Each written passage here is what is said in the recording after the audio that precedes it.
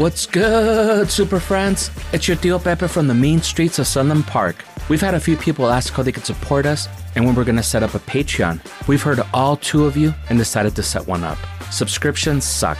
Everyone's got subscription fatigue, so we're making ours like I like my women. Sweet, easy, and cheap. It's only $2. That's less than a pack of cigarettes or a coffee at Starbucks. For $2, you'll get our episodes a week early and we'll send you stickers a few times a year. In fact, our first one's already done and it looks super tight. Eventually, we'll add more perks. Link is in the show notes or check us out on patreon.com/technicallyaconversation. Trigger warning. This episode includes the topics of child abuse, sexual abuse, suicide, and magical thinking. Listener discretion is advised. Anyone who grew up in the 80s remembers the Satanic Panic as a phenomenon that couldn't be escaped. The news and talk shows were constantly covering new allegations and investigations into satanic cult rituals, as well as stories of victims and the accused. Everything from music, corporations, cartoons, and toys were in league with Satan. But did you know that the whole spectacle could be traced back to two people and one book? Today, we'll be discussing Michelle Remembers, the book that kicked off the Satanic Panic, as well as the infamous therapy sessions that inspired it, some of the abuse and rituals that allegedly happened, and some of the real victims of this cultural craze. Also, we'll touch on the film Satan Wants You, which documented all this insanity on this episode of Technically a Conversation.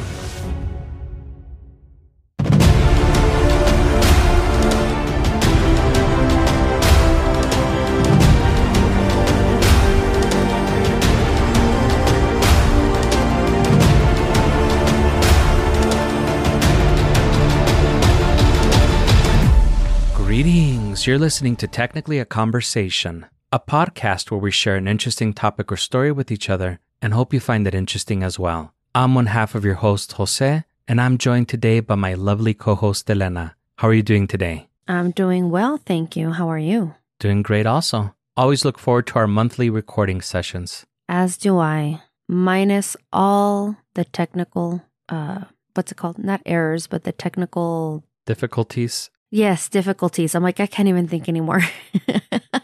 I know. It's been super frustrating. But besides that, I look forward to it too.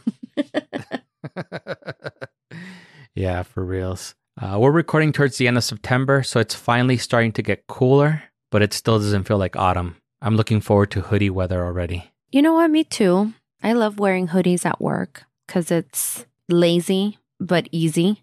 I don't know.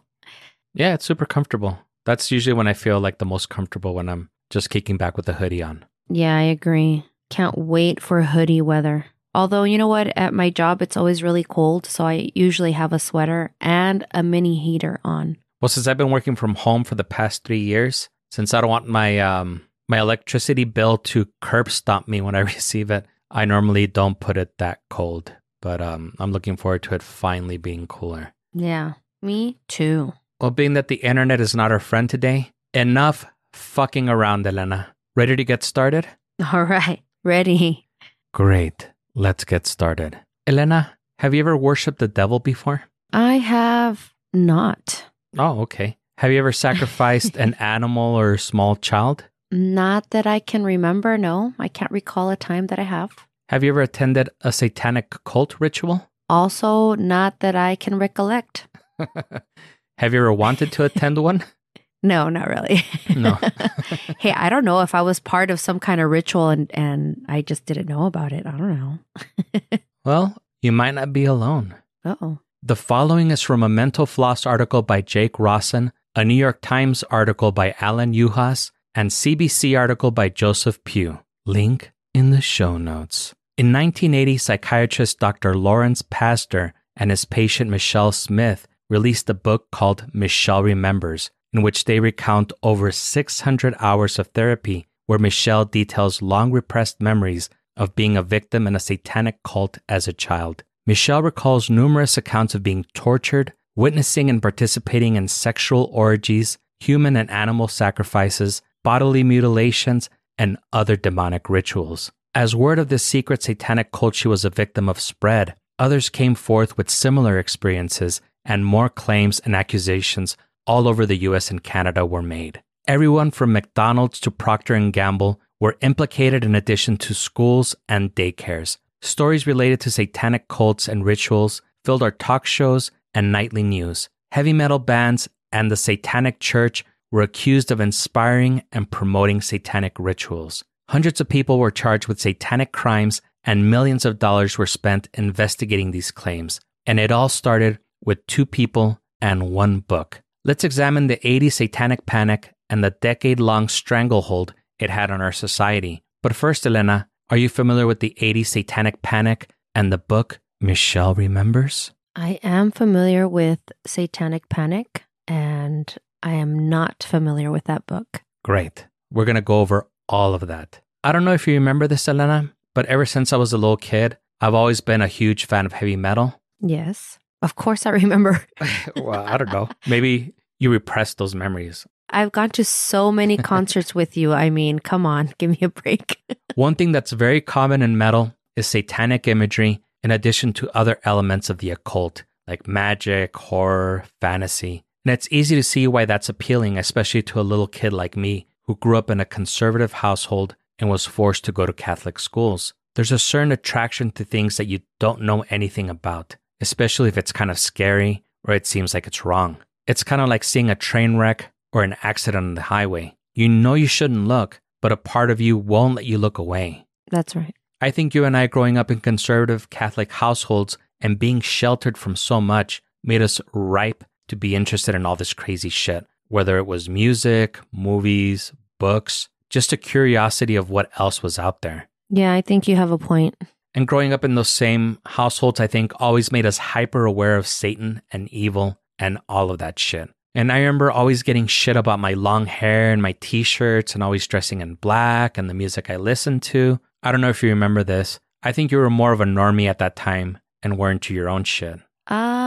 I wouldn't say that I was a normie, or, I mean, I was into my own shit, but I've always liked metal also because of you. I just didn't dress the part. And now, I mean, I just dress in black because it's slimming.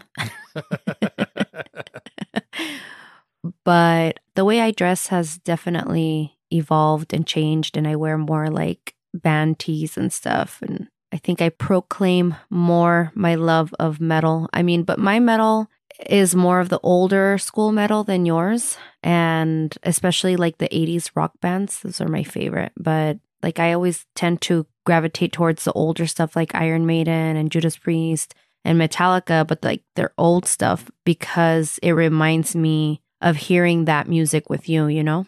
Oh, that's sweet. And see, whenever I think of like Backstreet Boys or NSYNC or all that shit, that reminds me of you because that's what you were into when we were kids. Not NSYNC. I'm sorry. I'm a Backstreet fan all the way. Oh, well, I think NSYNC was the better one of those. No. And I think they're getting back together or something. They're having a reunion. Yeah, I saw that they came out in the VMAs and everybody made a big old deal. And it's like, took them forever just to get them all together. I think, what's that guy's name? Justin Timberlake? Justin Timberlake, yeah. I'm pretty sure I mean, because he's always been popular. Even after NSYNC, you know, he branched out and did his own thing. And I actually do like Justin Timberlake as a solo artist, but not so much when he was part of the NSYNC band, which is weird and funny. But, you know, back then it was feuding boy bands, or at least that's the way that we saw it. And so you were either part of the Backstreet group or the NSYNC group. And Backstreet came out first. They were the originals, I mean, in our eyes, because we're not taking into account New Kids on the Block or all the other boy bands. But yeah, that was the way we saw it in high school, at least. Mm. So it was like the Bloods and the Crips or like some other like gang thing. Yeah, pretty much. Pretty much. But you got to admit, Justin Timberlake, he had like that Maruchan hair. So it was like the best hair, I think. Wakala Marushan hair. Why would you want to have that on your head? Somebody dumped a cup of noodles on your head? I don't know. That's what his hair always reminded me of. Like it was Maruchan. Wakala. No, he looks way better now. I have no idea what it looks like now. But let's get back to the 80s satanic panic. Yes. Now, in order to understand why the 80s was a satanic panic coming out party, we need to look at the 60s and 70s and examine some of the events that primed the general public into thinking that Satanism and ritualized evil were normal. One of the first events were the 9 Charles Manson murders that happened in 1969. This was one of the first times cult-like evil behavior was in the public eye and people started to become familiar with the occult. In 1971, William Peter Blatty became a best-selling author with his book The Exorcist, which Blatty claimed was inspired by a real exorcism. Which we already know did not happen. I was going to get to that, but that best-selling book was followed by William Friedkin's blockbuster film and masterpiece, The Exorcist, in 1973. Oh my God, have you seen the previews for the brand new Exorcist? I did, but mainly because I heard the commotion about them having to change the date because I think they wanted it to come out on a Friday the 13th, but that's the day that Taylor Swift, Isela's idol, is releasing her concert video or a concert movie or some shit. So they didn't want to compete with Tay-Tay, so they had to change the date. Ay. Oh my goodness. Wow. I guess you can't compete with that Tay-Tay. You can't. And that was actually when I first heard about it. I was like, oh shit, they're coming out with another Exorcist movie? Yeah, we watched the preview the other day and it looks pretty badass. Honestly, if it wasn't for Taylor Swift, I probably would not have heard of that movie. You're keeping up with the Taylor Swift news? No, not necessarily. I like maybe like one or two of her songs. Like I like that Party in the USA. Luego, I like the Shake It. No, not Shake It Off. That's Miley Cyrus. Is it Shake It Off? No, it's the one that goes, haters gonna hate or something like that. No, but the Party in the USA is a Miley Cyrus song. Oh, okay. Well, I guess I like one Taylor Swift song then. There you go. Whoops. Sorry, Tay-Tay. Well, I'm sure I'll probably like more if I listen to her, but I remember hearing some of her stuff when she was more country, and I want to say that I liked that better than the stuff that I've heard now that she's more pop or whatever. Yeah, like more mainstream or whatever. Yeah. But I'm not a huge pop fan. Like there's only certain pop people that I can say that I really like. But going back to what you were alluding to earlier, if you do want to hear the true story of the exorcism that inspired the Exorcist book and movie, check out our May 1st episode titled The Exorcism of Ronald Hunkeler. And researching that topic blew my mind. Do you remember that episode, Elena? I mean, obviously, right? Since you just brought it up. Yeah, that's I was like, of course, I just mentioned it. It was a good one. I know I was like super surprised to hear that it was all a lie and that well, I don't want to give it away. I want people to watch. I mean, no, not watch, listen to the episode. You can watch the cover art as you listen to the episode. There you go. Yes. Yeah, and I think that was the 6th episode that you were on and the 4th as a co-host. Wow, I didn't even know those stats. I edit all the episodes, so like I have I have like encyclopedic knowledge of our episodes, I feel, just because I listen to them over and over again. Right. Oh, makes for an interesting conversation if you ever run out of topics. Yeah, I'm sure that's something that girls want to hear on their first date, right? It's like, did you know that the exorcism was based on another exorcism that wasn't even true? Yeah, if she's a cool girl, she'll want to hear that. If she doesn't want to hear that, then dump her. Kick her to the curb. She's boring. Maybe. Or maybe she just has different interests. But speaking of The Exorcist, did you ever watch the OG Exorcist movie? Yes. We went to see it together at the Plaza Theater. I don't know if you remember that. I was with you guys? It was just you and I. It may be Poncho, but I remember it being just you and I when they re-released it, the original version that supposedly made people faint and whatever the very first time it came around. They re-released the original version and they played it at the Plaza Theater and you and I went to go watch it. And then I remember when we saw that spider walk thing, we were like, oh, what the?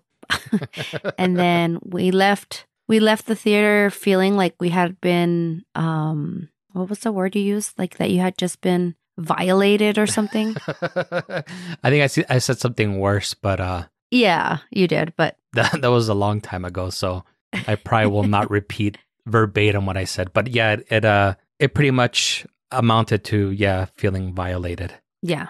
It was really something watching it the first time around. I mean, I know I've seen it after that, after the fact, and it doesn't have the same effect, but definitely watching it the very first time around, it was pretty freaky. I don't think I was there because I do remember seeing it at the movie theater, but I just saw it at a regular movie theater when they re-released it. I think the only time I've ever been to the plaza was to watch Star Wars when they re-released it. No, we went together. I know you and I went together to watch that one. Maybe it's a false memory.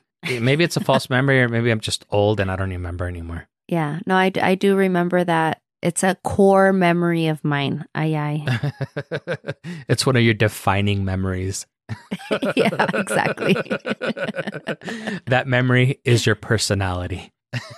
Yes. I remember watching that movie with you, and I remember watching Blair Witch with you. Like, those are the two movies that stick out in my mind that we watched together and feeling like we were both violated in each movie. Blair Witch for sure. Yeah. I think I was even like shaking or something because when we saw it, that's back when we didn't know that it was just a movie. Like we thought it was an actual real thing that happened. Yeah, exactly. It was scary. Yeah, it was super scary. And just thinking like, oh my God, this really happened. But then when we found out later that it was just a movie, like it was like a mockumentary or whatever they called it, I was like, it wasn't even that good. But just going in there thinking that it was real, it made it really scary. Yeah, it definitely did. They did a good job. And then the fact that they got a bunch of actors that, you know, they've never done anything else, or at least that I know of, helped play that part too. So yeah, for sure. In 1976, we were treated to Richard Donner's classic masterpiece, The Omen,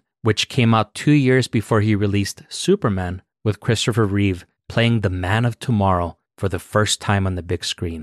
In 1979, we got Stuart Rosenberg's The Amityville Horror, which also starred Margot Kidder, who played Lois Lane, and Richard Donner's 1978 classic, Superman. To hear us talk all about Superman, check out our June 6th, 2022 episode about the Man of Steel. Sorry, I'll stop referring to our past episodes, but I had read that Gen Z kids love it when podcasts make references to past episodes, so it's trying to be hip with the kids. hey, I do that too. I make references to past episodes, and I didn't know that Gen Z kids like that. So there you go. Yeah, I heard that they love it when podcasts reference themselves. So I was like, we should start doing that more. There you go. Did you ever watch Richard Donner's The Omen or Stuart Rosenberg's The Amityville Horror? Yes, I've watched both. I'm a huge horror movie fan, so it'd be a shame if I hadn't. What were your opinions on those movies?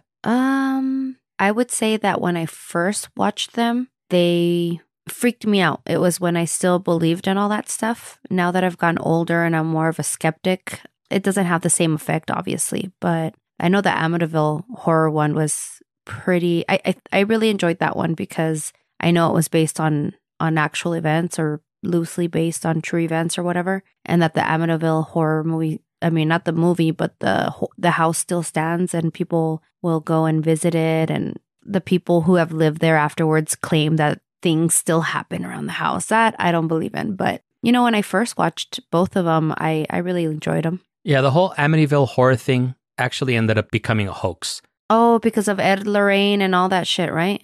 Well, those guys were fraudsters for sure. But no, they didn't have anything to do with it. I mean, that would probably be a good topic to do a podcast episode on. But yeah, it was just pretty much done for the money. I think it was just the lawyer and then like the Lutz or whatever. They pretty much concocted the whole thing.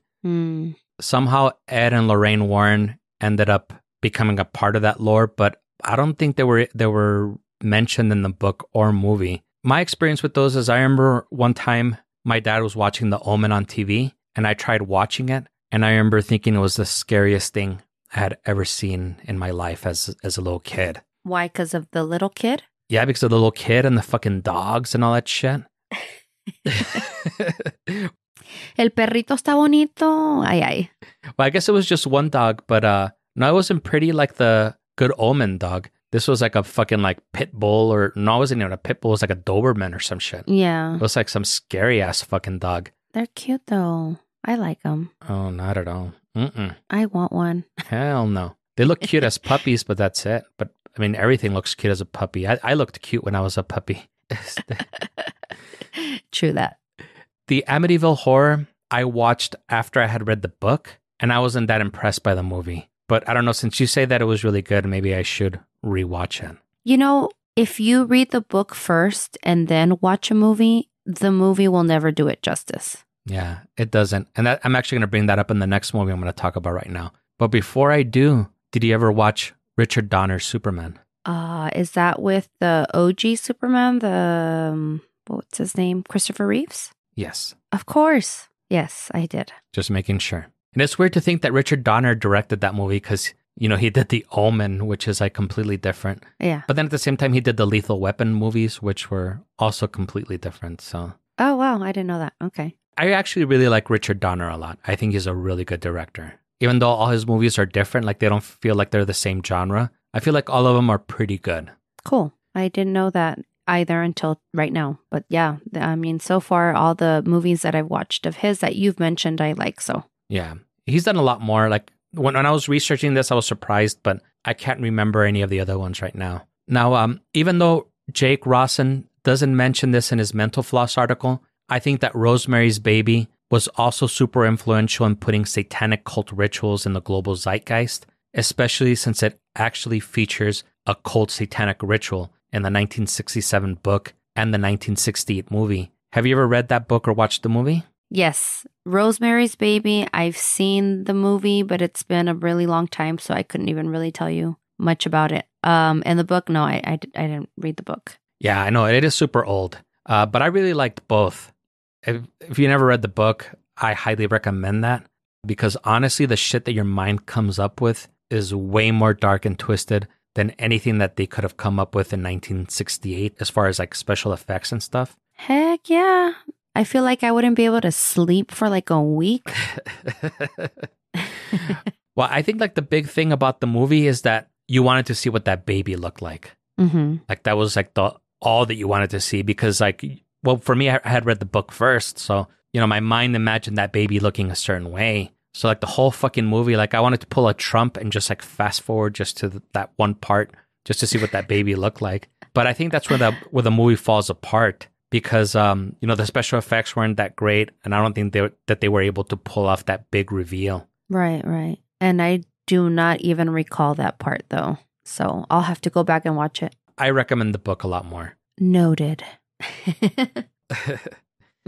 They also did one with Zoe Saldana. They made like an NBC movie out of it. I think I have that one in my Voodoo, and that one was pretty good.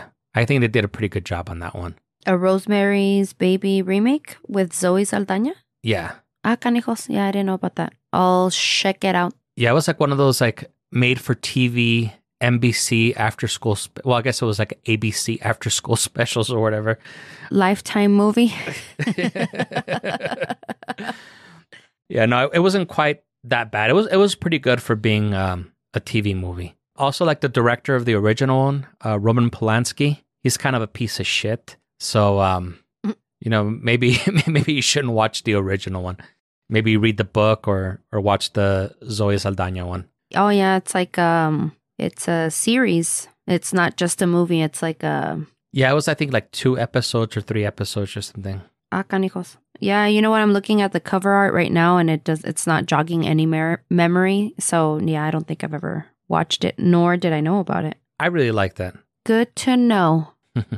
Now, the documentary, Satan Wants You, which will be streaming exclusively on Tubi this winter, also cites the 1976 TV movie Sybil as something that primed people into thinking satanic ritual abuse was a thing. And we'll talk more about this documentary later. I'm going to link to the Satan Wants You website because you must watch the trailer. It's so good. And I encourage everyone to watch it later this year when it comes out. We'll be sure to mention it on this podcast when it's released. Cool, yes. When Michelle Remembers came out in 1980, Satan was on everybody's mind thanks to everything that we just discussed. So the claims that Michelle Smith made in the book didn't seem that far-fetched. Michelle and her psychiatrist, Larry Pastor, became overnight celebrities and were on every talk show that would have them. Let me show you a little excerpt of her from the October 20th, 1980 episode of Webster from BCTV, where she describes her memory of realizing at the age of 5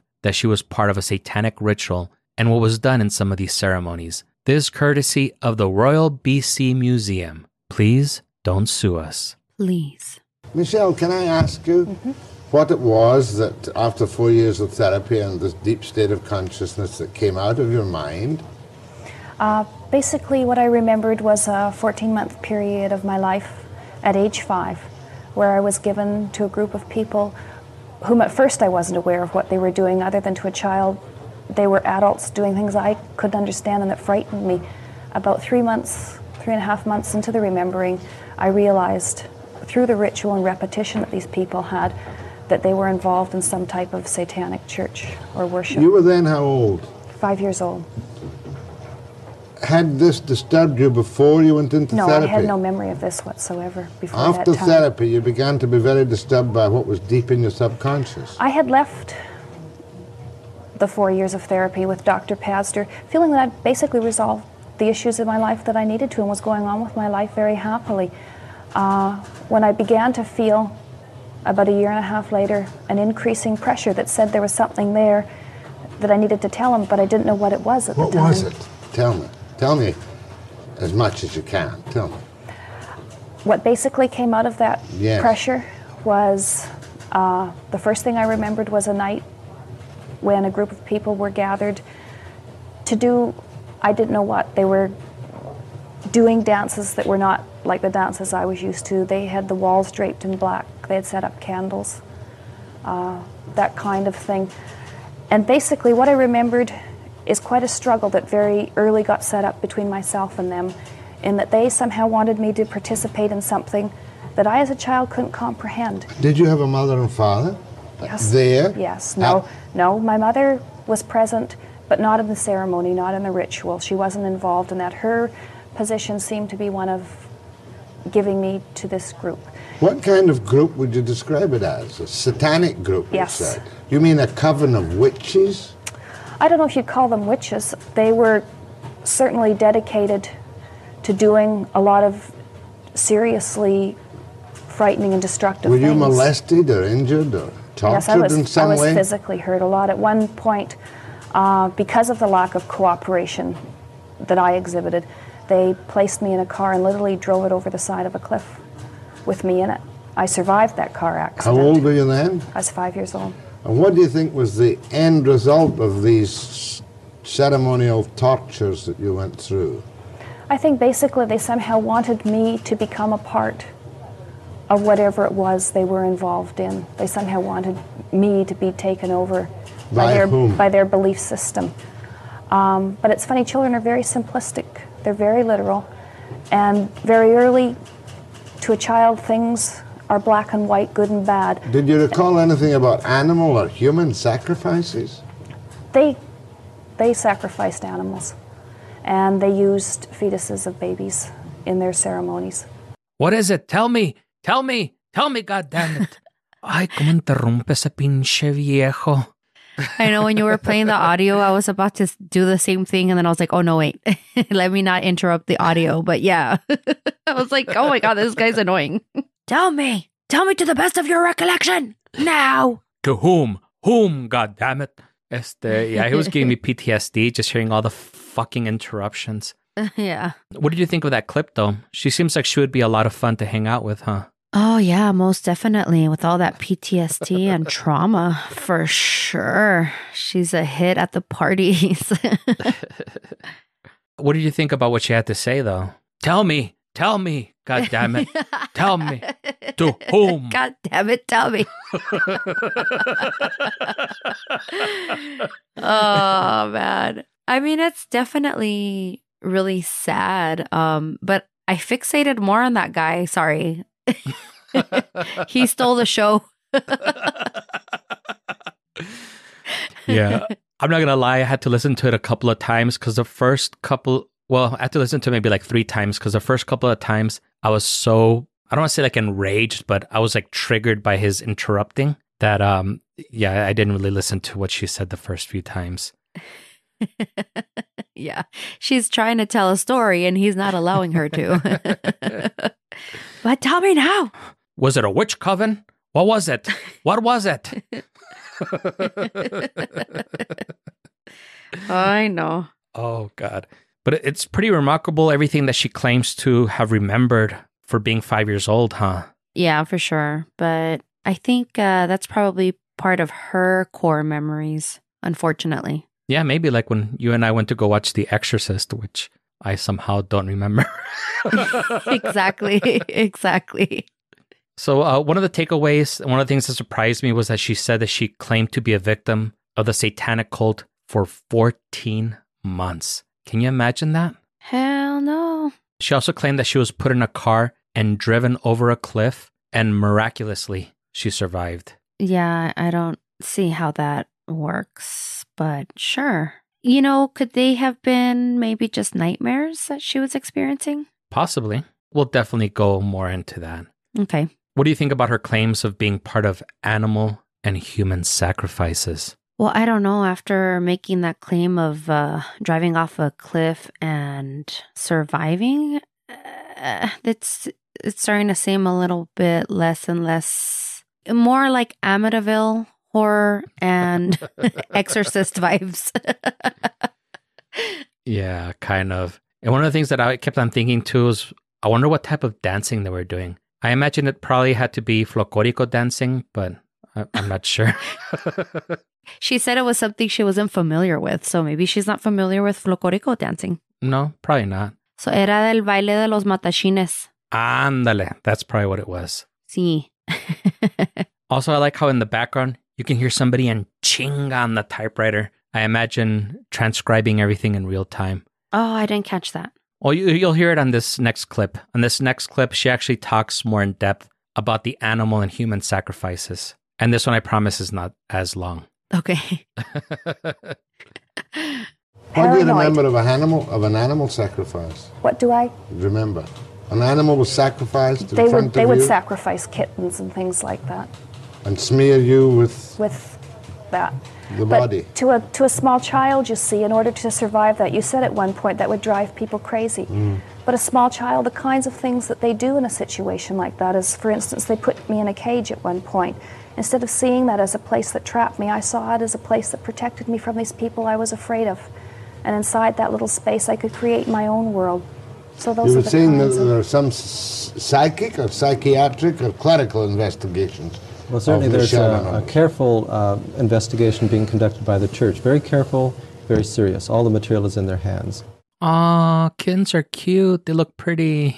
Yeah. You know what it kind of reminds me of? When police interrogate somebody and they try to get them to go like their way. Oh yeah, remember they did this? Remember they did that? That's what it kind of sounds like. Like they're trying to get her to say certain things. I don't know. That's kind of what I got from this last clip. You're definitely right. And that actually plays a big part in the later half of our story. Great. So that man that spoke at the end was Dr. Larry Pastor, the one who was saying that the careful investigation was being done by the church. Mm-hmm. Keep the church in the back of your mind. We're going to talk about them later. Okay. Can't wait. Aside from that, what did you think about the clip? Any thoughts? No, well, just that it sounds like they're trying to sway her to say certain things, like recollect things that aren't really there or didn't really happen. I can definitely see that. Regardless of whether or not the story was true, thankfully Michelle was saved, and she discusses being saved in the following clip. 5-year-old, according to the CP story from Victoria, Michelle is saved by the timely intervention of the Virgin Mary. What was that referring to? I think we should ask I think Michelle. I can explain that to you. At one point in this experience, they had become very serious in their spiritual invocation of things. And at one point, I was literally being frightened to death. At that moment, when I think I was dying, a very soft white light came and enveloped me, much like the feeling of being padded with cotton batton. And out of that, a woman came and stood beside me and took a hold of my hand, identified herself as ma mère, and basically told me to hang on, to help me understand the situation I was in and how to get through it. Ma mère? Ma mère. The Virgin Mary. That's right. How old were you when you had the vision? 5 years old. I didn't know who that was at 5. All I knew was this was the first person that had come along in 10 months of my life who cared about me as a person and who wanted me to survive, not to destroy me. Thank God the Virgin Mary was there to help Michelle so that she could bravely tell us about her traumatic story. Yeah. Have you ever heard her referred to as Mamère o como dijo ella? I think that's like Mother Mary or something in French. Ah, gotcha. And we're actually going to touch on the French part too, because that's actually a very important part of this story. Okay. Now, could you detect some sarcasm in my voice? Of course. That's because Michelle and Larry's story was all bullshit. Of course it was. But it had some very serious implications, and it ended up hurting so many innocent people, good people who were thrown in jail for years because of the satanic panic she inspired. Ugh. So kind of like Salem's witch trials meets satanic panic. Yeah, this was like the 80s Salem witch trials pretty much, except that people weren't hanged and burned. Exactly. They were just thrown in jail for years. Same. No, just kidding. So let's go ahead and take a quick commercial break. And when we return, we'll start looking at the plot holes in her story and talk about some of the people that were hurt by the satanic panic.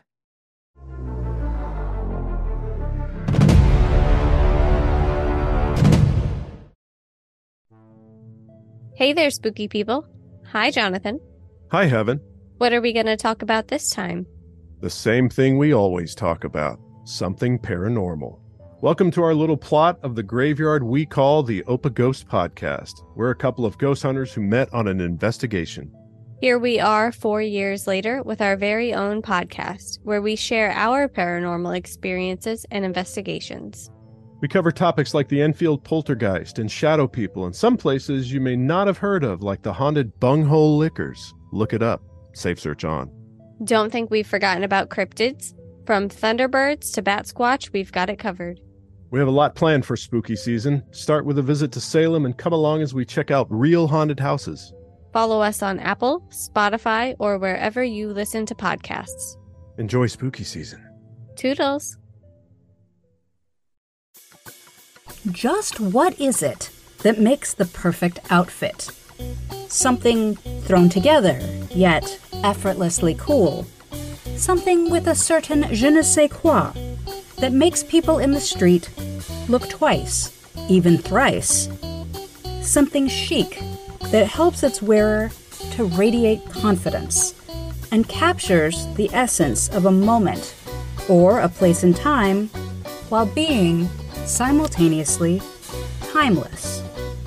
And yet, the history of fashion is far from being all glamour and glitz.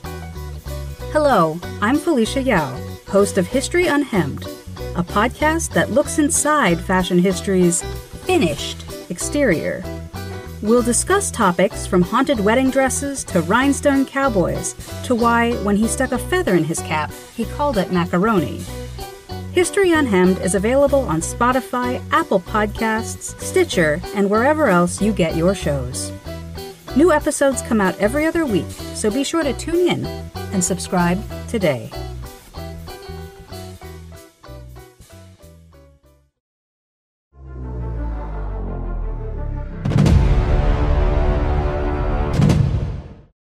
And we're back. We're back. Elena, did you sacrifice any children or kittens to the first of the fallen, the spoiler of virgins, the desolate one, Satan, during our break? No, I didn't have any available. Oh, okay. I'm just kidding. I wouldn't have done it anyway. Oh, okay. No. Okay, good. Glad that you clarified that. Before our break, we talked about how Michelle and Larry's book was all bullshit, but it had a lot of serious implications. Were you aware that it was all made up? Well, I mean, sort of. We kind of alluded to that. I mean, prior to us starting this podcast, were you aware that it was all made up? Oh, well then, no. No.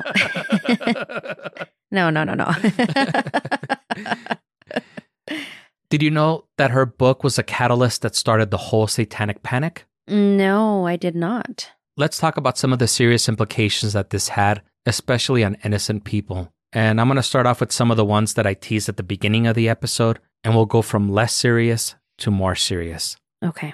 Let's start off with the home of everyone's favorite third-degree burn-causing coffee, McDonald's. Okay. This one actually predated the satanic panic and started in 1978. McDonald's started being inundated with letters from people wanting to know why McDonald's founder, Ray Kroc, was donating McDonald's profits to the Church of Satan. At first, McDonald's dismissed the letters as being silly questions, but before too long, they were getting bags full of letters wanting to know the same thing. According to Reverend John McFarland of the Kenmore Church of God, Reverend McFarland stated that he was told by a parishioner that Ray Kroc came out on the Phil Donahue show, stating that he donated company profits to the Church of Satan. McFarland never fact-checked it and published it in the church newsletter. As you can imagine, this information spread like athlete's foot in a high school locker room and almost became gospel. So much so that McDonald's had to release a public statement denying that Kroc ever made such a statement. Kroc did come out on the Phil Donahue show. That part was true, but never did he express a desire to support or even suggest supporting the Church of Satan. Tonto. No, I didn't know. You didn't know that? No, I did not know that. That's before my time. I remember the hot coffee, though. Well, there was another one that just happened, I think, a couple of days ago. Oh, no. Okay. I don't listen to the news, so I probably don't know it either. What was this lady that, it was pretty much the same thing. Like she went to go buy coffee or something and it spilled on her. Mm-hmm. And she went to McDonald's just to ask him to help her pay the medical bills because she had to get skin grafts from how bad the burns were. Are you serious? Again? Again, yeah. You want to know something like really fucked up, though? They said no. Well, they said no to agreeing her with the $20,000. That's how much it would have cost to pay for her skin grafts because we live in a society where healthcare is ridiculously expensive. Right, yeah. But like there's actually a reason why McDonald's does that, like why they have the coffee so hot. It's because the hotter that they have the coffee, the longer that the coffee stays fresh and the less amount of times that they have to prepare a whole new pot of coffee. So they estimate that by having the coffee that hot, it saves McDonald's $1 million a day. Oh my gosh. Well, they should have just paid the $20,000 then. Right? That's what I'm saying. But they didn't agree to it, so now McDonald's is getting sued again. Nice. And she'll end up with more money too. Probably. That's crazy because I thought after that first lawsuit, they were supposed to turn down the temperature so that wouldn't happen again. And then I think they realized that they were losing $1 million a day by doing that. So they were like, we can afford to pay a couple $1 million here and there every time we get sued. They've already gotten sued, by the way, over 700 times for that. Oh my gosh. Yeah. Oh. No, pues no aprenden. No, they don't care. It saves them money in the long run. Yeah. Damn, that's crazy. I don't ever get coffee from McDonald's because I think it's weak. I don't like the taste. But I can't remember like the last time that I got coffee from McDonald's, it being that hot, but whatever. I don't know. Yeah, it's been at least a couple of years since I've gotten coffee from there. I don't remember if it was weak or not. I know they're cold coffees, whatever those are called. Mm-hmm. I think that those are not very good. I think the Starbucks ones are better. Yeah. But I think the last time that I did get the coffee, I don't remember not liking it. So I think I was just like... indifferent? Yeah, I was indifferent. Yeah, that's exactly what I was thinking. I was indifferent because I didn't think bad or good about it. But yeah, I also didn't think it was too hot. I think when the cold coffees first came out, they were really good. But that was before Starbucks existed here in our area. And I mean, with time, I started enjoying more of that like the stronger, bolder coffee taste. So now, like if I have a McDonald's coffee, I just feel like it tastes like water. I can see that. I also drink very strong coffee, so I think most coffee for me doesn't taste that bold. I wouldn't say it tastes watered down, but it's not as rich as I like it. Right, right. Another company which is rich, wow, that was a poor segue. Another company that was affected was Procter & Gamble, who was accused in 1980 of supporting Satan. And if you look at their old logo, it had 13 stars and a moon. It actually looked really cool. It almost looked kind of Wiccan or something. Yeah, I think I remember reading about something like that. Okay. So to catch everybody else up, people were somehow convinced that those 13 stars were secretly a mark of the devil. So many people bought into this that Procter & Gamble had to set up an 800 number to assure people that they were not supporting Satan. And the 13 stars were chosen in 1882 to represent the country's original 13 colonies. But no matter what they did, the rumors persisted and forced Procter & Gamble to change their century-old logo. And there are many, and there are countless... you know how people are. Sorry, I keep interrupting you. That's okay. Tell me, goddammit, tell me. Sound like that guy. No, I was just going to say, you know how people are. If they have a chance to complain about anything, they will. And I think that those people are kind of motivated kind of by their religion. And I'll just end it there before I go into a sermon. Okay. And there are countless other things. I'm going to go through these really quickly because this podcast is going to be really long. Mm-hmm. But let me know which one of these you remember. Okay. Elena remembers. You remember the Thundercats? Yes. Supposedly they promoted Eastern mysticism, which is somehow related to Satan for some reason. Of course. Okay.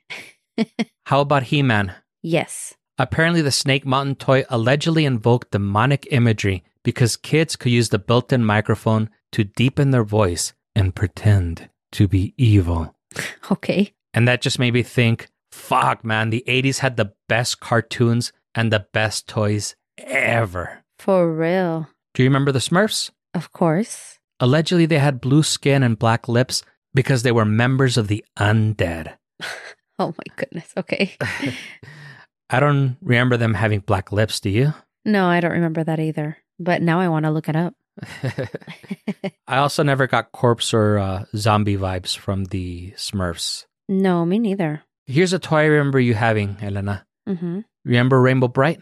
Yes, I loved her. According to some, that beauty mark on her cheek was actually a pentagram because this innocently looking girl secretly hailed Satan. Oh, hail Satan! Ah, canijos. That little star on her cheek. Okay.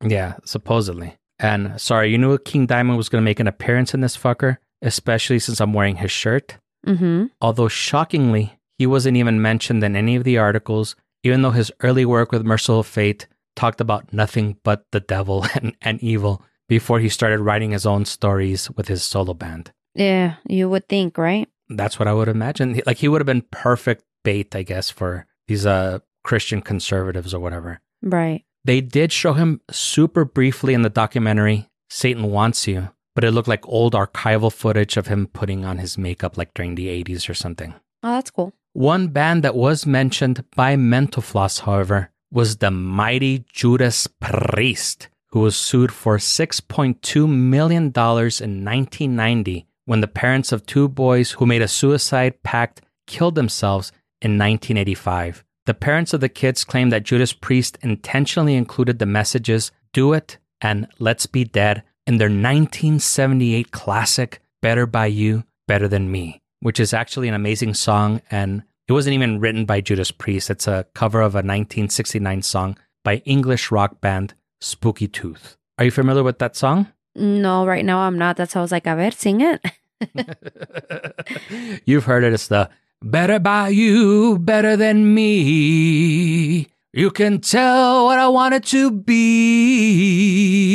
You can say what I only can't see. It's better by you, better than me." Yeah, I know what song you're talking about now. Yeah.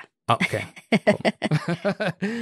And I gotta admit, I listened to "Better by You, Better Than Me" no less than 3 times while researching that part of the script. Oh, brought back some memories. For sure. And the original by Spooky Tooth is not bad. It's not great, but it's not bad. Judas Priest made that song amazing. Plus, you have Rob Halford's vocals, which are next level. Mm-hmm. He's one of my favorite singers of all time. And Glenn Tipton's guitar playing, epic. Yeah. But according to the lawsuit, "Do It" and "Let's Be Dead" were only audible in the song when you played the song backwards. Audio experts were brought in and played the song countless times backwards and forwards at different speeds, but ultimately the judge ruled that the plaintiff didn't prove subliminal messages were deliberately placed on the album and the band wasn't liable. Well, that's good. Yeah, and they even said that it's not really possible to write lyrics that make sense backwards and forwards. And you kind of talked about that on our 2-year anniversary show when we were discussing the Paul McCartney death conspiracy. I did. I see what you're doing there. You're appealing to the Generation Z. To Gen Z, that's right. Now, like we were talking about, there were hints hidden in the Beatles' work that suggested that Paul is dead. Mm-hmm. And really, it's what's called audio pareidolia, where the brain is trying to make sense of gibberish because our minds are designed to look for meaning, even if meaning doesn't exist. And that's why humans see faces in inanimate objects. Are you familiar with that concept of pareidolia? Not with the term, but the concept, yes. Like a good example of this is, I don't know how electric plugs are in other countries, but in the US, it almost looks like they make a little face. Oh, yeah. Where the blades go, I guess, is like the eyes, and then the part where the grounding pin or whatever it's called goes, it almost looks like a little mouth, like doing like that O emoji expression. Yeah. Another common thing is like people that see faces in cars, like they think the headlights look like eyes and the grill looks like a mouth. Or when people see Jesus Christ on a toast. Yeah, that's another one. Yeah. And then they sell that toast for millions of dollars on eBay. Yeah. Or they see, ¿cómo se llama? Mamer? For the Virgin Mary? Mamer? Mamer. Mamando. when you see Mamer up in the clouds. Yep. Or on your tortilla. Oh, yeah. The tortilla. The burnt tortilla. Yeah. Were you familiar with this lawsuit that Judas Priest, I guess, had to go through in the 80s? Or actually, that was in 1990. Not specifically Judas Priest, but I knew that there were some bands that were accused of similar things. I just don't know the specifics. I think a lot of it had to do with that, with subliminal messages that were being hidden in albums because, bands like Slayer and King Diamond just say it straight up, you don't have to hide that shit.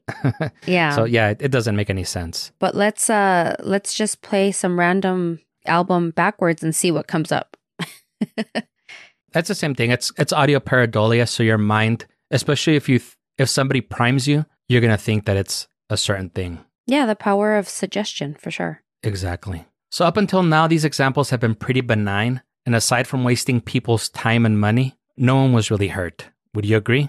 I suppose. I mean, people's reputations were hurt. I'm sure that hurt record sales as well. I think for metal, it would increase record sales. Right? Let's see what else we can find. Cause it's kind of like the gimmick, like metal is like the horror movies of music. So right. Yeah. It's pretty much the gimmick. Yeah, I guess so. Overall, nobody's lives were really ruined, right? I suppose. I don't know. Or are you going to tell me otherwise? Well, we're going to talk about some people whose lives were ruined because of satanic panic. Are you familiar with the McMartin Preschool in Manhattan Beach, California? Right off the top of my head, no. But if you continue with your story, it might sound familiar. I don't know if it's another story that I'm confusing it with. All right, so let me give you the details here. The deets, as the kids would say. The deets. In 1983, a mother accused an employee of this preschool of molesting their child. Yes, I have heard of this story. Okay. This led to an investigation that went back 2 decades and eventually grew to include 7 employees and 360 kids who claimed to be abused. At the heart of this investigation was a child advocacy group called the Children's Institute International, who was in charge of interviewing the children. The problem came with their approach in conducting the interviews, and the interviewers would ask leading questions like, "We know what happened, just tell us." Mm-hmm. And the kids felt compelled to repeat stories they had heard others say or make up their own stories. Those that declined to speak or refuted the allegations were said to be, quote, too scared to talk. Among some of the things that the children claimed to have witnessed was their teacher flying around through the air and being forced to witness other children being sacrificed. In a Los Angeles Times article from 2005, one of the adults who was a child during the investigations stated that he would be asked questions over and over and over again until he learned to give them the answers that they wanted to hear. Many of the interviewing techniques were later discredited, and no physical evidence was ever produced to support the kids' claims. Although I would kind of wanted to have seen that teacher fly through the air. Right? That would definitely be a sight to see. Yep. Some of the kids later admitted to lying to tell the authorities what they wanted to hear. The McMartin case lasted 6 years and was the longest and most expensive trial in the history of California up until that point. Do you want to take a guess, a gander if you will, at who one of the experts consulting on the case was? I could not. No, I have no idea. Nothing comes to mind right now. Was it the Kardashian attorney? I don't know. It was not. Oh, okay.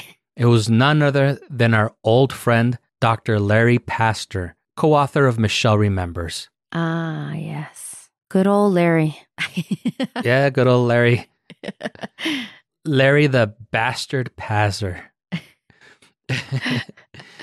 Eventually, all the defendants were exonerated, but by that time, one of the employees, Ray Buckley, had already served 5 years in prison before the charges were dismissed. Imagine serving 5 years in prison for a crime that you didn't commit, being away from your kids, your loved ones for 5 years. The charges were dismissed, but no one will ever give you that time back. Yeah, that's really sad. I want to say that you said this was in the 80s? Yes. Because this story seems very familiar to me, but I want to say that it was like something similar like this happened maybe, well, I guess in the 90s. It's right. You said 89 into 90? It started in 1980 and that lasted till about 92.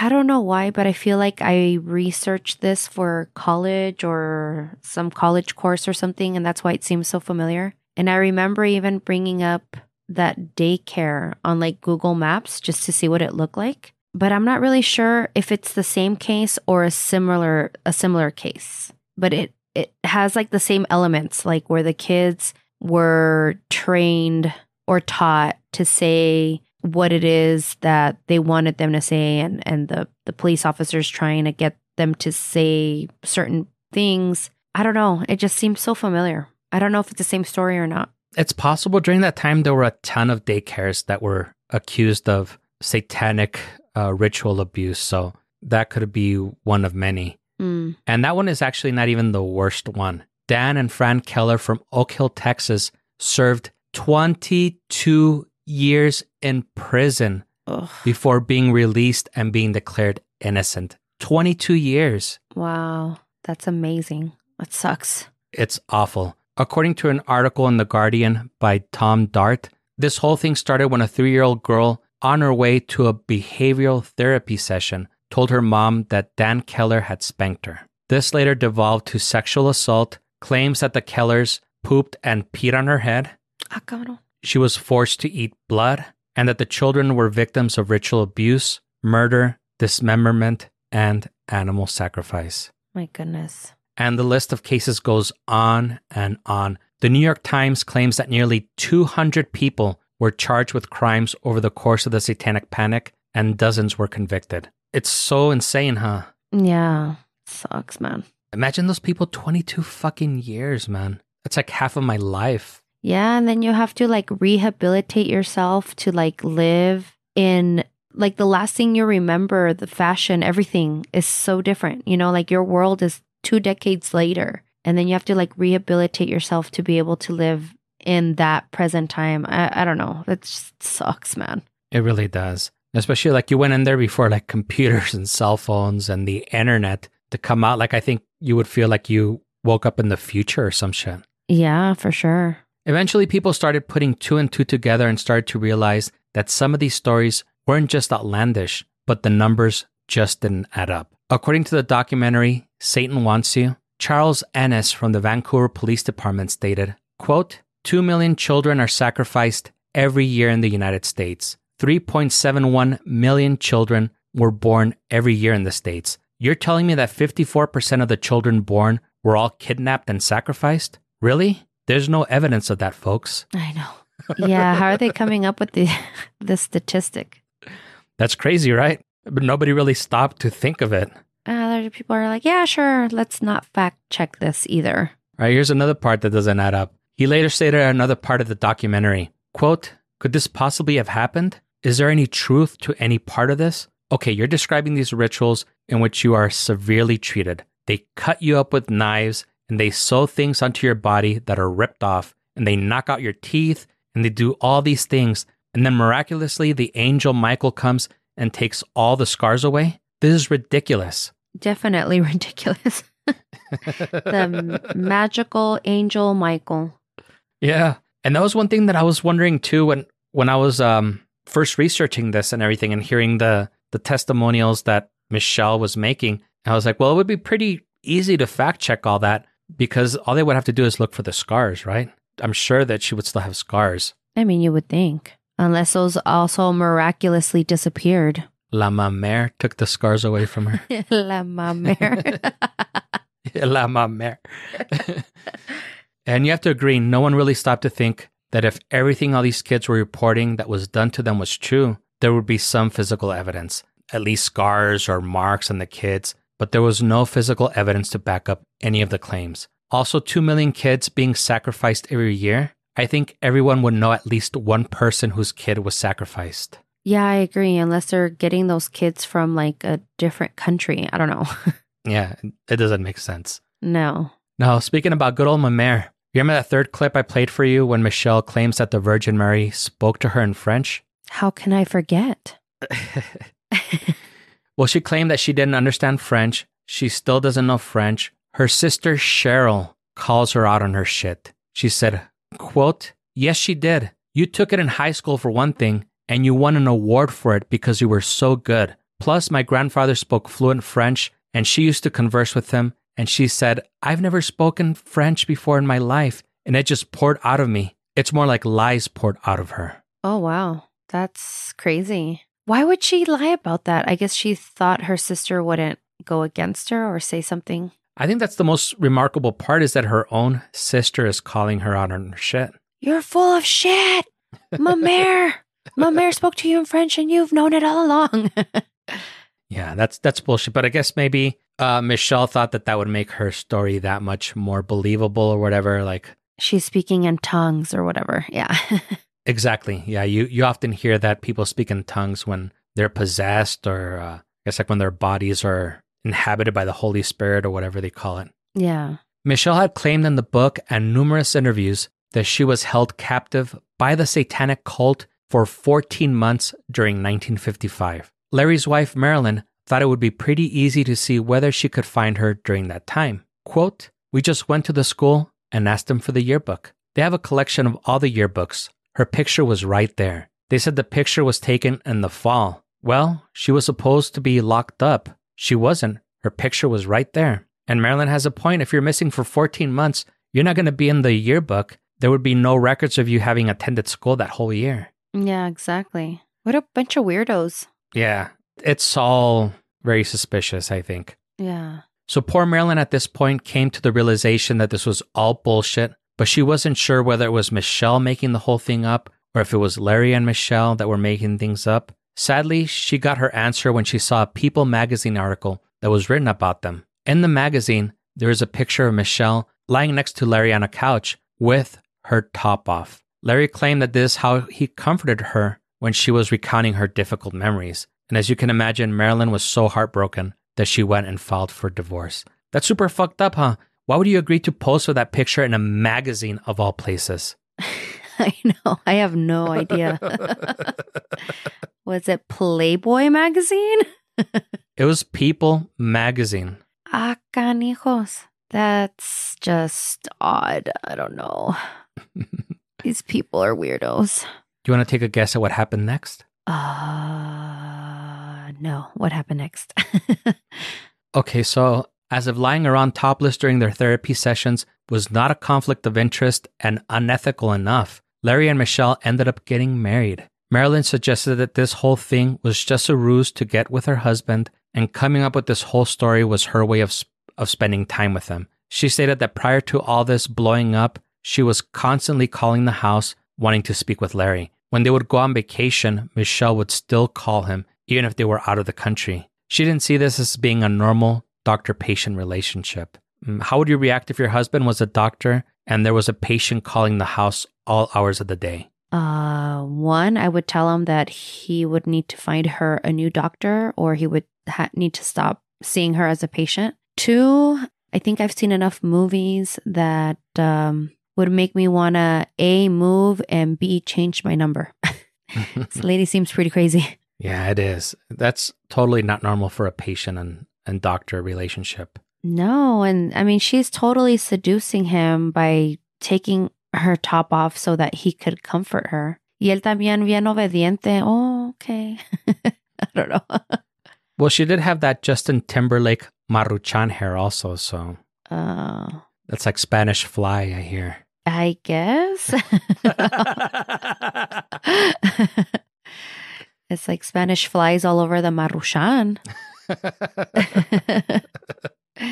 Wakala. And I agree with you. If I was in Marilyn's situation, I would have told her, you have to stop calling, girl. Call back tomorrow during normal business hours. And forget this number. Because it sounds like did he work out of the house? Is that why she had the home phone number? I don't think so, because I think the wife would have noticed when they were lying around on the couch topless. Well, if it's behind closed doors, I don't know. Session in progress. Maybe. You want to know something else that's kind of disturbing? A ver. When Marilyn was looking through Larry's paperwork, there were paper records of the Catholic Church paying them off. When she attempted to speak with one of the priests and asked why they were paying them money, one of the priests said that it was a consulting fee. She spoke with the bishop, and the bishop was like, oh yeah, I even took them to the Vatican so they can meet the Pope. What? They didn't really elaborate too much in the documentary how many times they were being paid or the amounts that they were getting, but they showed one receipt of $10,000. What? Yeah. That's ridiculous. And this was in Canadian dollars, but adjusted for inflation, that would be almost 37,000 Canadian dollars in 2023, or close to 29,000 American dollars. Wow. And again, that was just one receipt. And we don't know how many more payments there might have been, but still, that's a lot of money. Plus, you get taken to the Vatican and you're big pimping with the Pope to boot. Damn, son, that's pretty sweet, huh? Heck yeah. What the heck? That's crazy. Well, because it was convenient for the church, I guess, the stories that they were coming up with and all that satanic panic crap. I don't know. Yeah, I think they saw it as promotion or something. You know, people would get kind of worked up about this and then they would seek out the church. Yeah, exactly. By the early 90s, the whole satanic panic thing had pretty much blown over. The insurance company stopped paying for a lot of these therapy sessions where people were going to therapists to uncover repressed memories of satanic ritual abuse and actually started suing and winning multi-million-dollar lawsuits against their therapist. But the damage had been done. This became a permanent black mark on psychiatry, psychology, and therapy. Hundreds of people's lives were ruined with these accusations, and dozens served years in prison for crimes that never happened. Around the time that all this was coming to an end, you know what crimes are starting to become exposed and coming to light? What's that? All the Catholic Church sexual abuse cases and cover-ups were starting to receive public attention. Of course. So what did you think of this story, Elena? I know you were pretty young in the 80s. Do you remember any of it, or do you remember reading about any of it? I remember one of the podcasts that I listened to, they briefly touched up on the satanic panic thing, but it was a few episodes ago, so I don't remember it that well. But I remember hearing about it, reading about it, but I've never done a deep dive like this before. So it was pretty interesting. Well, I'm glad you thought it was interesting. Yeah, it's crazy. And I never thought that I was going to end up doing such a deep dive either. I actually found out about the movie Satan Wants You through super friend Dakota from one of our favorite podcasts, Contra Zoom Pod. And he actually suggested that we cover this topic all the way back on May 4th of this year. Oh, okay. Yeah, I had told him that I actually had the satanic panic listed as one of my topics that I wanted to cover around Halloween time. Uh-huh. And I knew that it started due to supposed repressed memories that people were uncovering during hypnosis, but I didn't realize the whole craze was because of those two people and that one book, at least according to all the sources that I used. They all named it as the catalyst. Wow. Yeah, I didn't know that either. Mind blown. Mind blown. So since Dakota suggested this topic, I asked him to share his thoughts on the whole satanic panic and the documentary Satan Wants You. Here's what he sent in. Hi, Jose and Elena. It's Dakota, host of the movie podcast Contra Zoom Pod. Thanks for asking me to participate in your latest show about the satanic panic. I was born at the tail end of the 80s, so I didn't quite live during the initial phase of the satanic panic. I do remember the fear-mongering about video games making kids violent and that the Harry Potter series was anti-Christian, but it wasn't quite the same thing. I later learned about what was going on in the 80s, demonizing things like heavy metal, Dungeons & Dragons, and other non-mainstream hobbies. Watching the documentary Satan Wants You earlier this year was a huge eye-opening moment for me at just how complicit the entire media and political landscape was. Things that any sane person should have heard, paused for a moment, and thought rationally and replied, "What you are saying is batshit insane, and you need to learn some critical thinking skills." I'm sure you'll end up talking more about the movie, but it was fascinating to learn that while the Satanic Panic didn't start with the book Michelle remembers, it certainly was the gasoline poured over society. Finding out it all took place in my new home province of British Columbia is pretty wild. I had the chance to interview the directors of Satan Wants You, Sean Horler and Steve J. Adams, on my podcast back in August on episode 247, if anyone wants to learn more about the film. I'm very excited to learn what Jose did as a child that probably got him accused of being satanic. Thanks for having me on. Well, thank you so much for sending that in, Dakota. And thank you so much for calling me out. I was going to say it was more like what you didn't do. Right. And I'm going to link to the 2 podcast episodes where he and Rachel talk about the movie, as well as his review of the movie on that shelf in the show notes, in case you want to check them out. And again, thank you, Dakota, for being so generous with your time. You're the best. Yes. And I think we should make him. Should we make him? Yeah, let's do it. Dakota, you're our super friend of the week.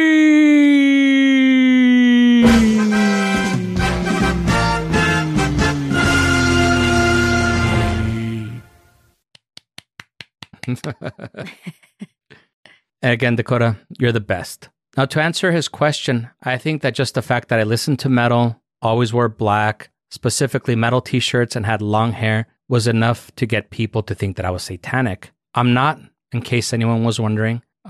There are some values of Satanism that I really like being empathetic, advocating practical common sense, using science to guide my understanding of the world as opposed to perverting science to fit my biases, and practicing compassion, wisdom, and justice above all. But I think that those are just good values to have regardless of your religious preference. Yes. Hear, hear. When it comes to the podcast, I can see why some might think that I'm satanic, since I usually bring up most of the dark topics and I have a very dark sense of humor. And I think just going back to what we were saying earlier, growing up in a sheltered household and environment, I was naturally attracted to the stuff that I was quote unquote being protected from. And that just happened to be all the darker stuff, mainly because I felt like I wasn't supposed to know about that, but my natural curiosity made me want to learn about it more. And most importantly, find out why I wasn't supposed to know about it. I don't know, something just feels good about being kind of creeped out and curious at the same time. And I think that I'm not alone when it comes to enjoying this. I think a lot of people kind of have a morbid curiosity about dark subjects. I think that's the reason that horror and true crime are so popular. Yeah. What about you, Elena? Has there been a time when you have ever been accused of being satanic, or you felt people perceived you as satanic or morbid or anything like that? No, I can't think of a time, but I would say that, yeah, I think you're right with, people being curious and wanting to know the unknown and the scary. I don't know. I like to feel frightened because it gives you like an adrenaline rush. And the other day, we went to the Spirit Halloween store and I took Elias, my little one, and my eldest. And the little one was so afraid. Like, he did not want to get close to any of the little like animatronic things. And I knew that if I stepped on them, they were going to somehow like jump out at me or try and reach me or whatever. And I know it's not real, but it's still like the thrill and not knowing what's going to happen. I just imagine it's kind of like the same thing, trying to learn about the unknown and the dark and all that darkness. And it does definitely give you adrenaline, because all the crazy shit I liked as a kid, like Unsolved Mysteries, X-Files, all those Mysteries of the Unknown books, I would always be kind of scared watching them or reading them, but that made me want to keep on watching or reading more. It's weird, huh? Yeah. I know people that are not like that. They rather just stay away from it, but I don't know. I guess you and I and our other brother, Alfonso, are curious about those kinds of things. I think it might be because it's in a controlled environment. So you know that no matter what, you're safe. Because I know like when it comes to real life stuff, I'm like the biggest wuss. I don't want to say I'm a scaredy cat, but there are a lot of things that frighten me in the real world. Yeah. And a lot of things that I do avoid. Mostly it's people that I avoid, but Yeah, I think just the fact that you know that you're safe and you can explore that without being in physical danger, I think that makes it even much more alluring. Yeah, I think that is correct. I think you have a point there. Oh, it's not often that I do. Whatever. So I know that I kind of steamrolled through this because it's a very long topic. Was there anything that you felt like you wanted to add, or any questions you might have had or anything? No, I think you did a great job in delivering it all. And I look forward to watching that documentary that Dakota mentioned and maybe reading Rosemary's Baby. Rosemary's Baby is so good. I have it on digital, or else I would offer to let you borrow it. Oh, no, that's fine. I think it cost me like $3 or something, so it's not that expensive. Yeah. Use your Google Play credits for it. Oh, I have some too, so. There you go. On that high note, we hope that you enjoyed the show and you join us again next week. If you're enjoying the show, leave us a review, tell a friend, and subscribe wherever fine podcasts are sold. Yeah. Follow us on the socials at GreetingsTAC, email us at greetingstac@gmail.com, or leave us a voicemail at 915-317-6669. If you have a story of satanic ritual... Oh, fuck, I fucked it up. Tell us about your experiences of the 80s Satanic Panic. Were you a part of any satanic rituals? Or were you ever brainwashed to believe that you were? Yeah, there you go. Accused. Oh, my bad. I'm sorry. I dropped something.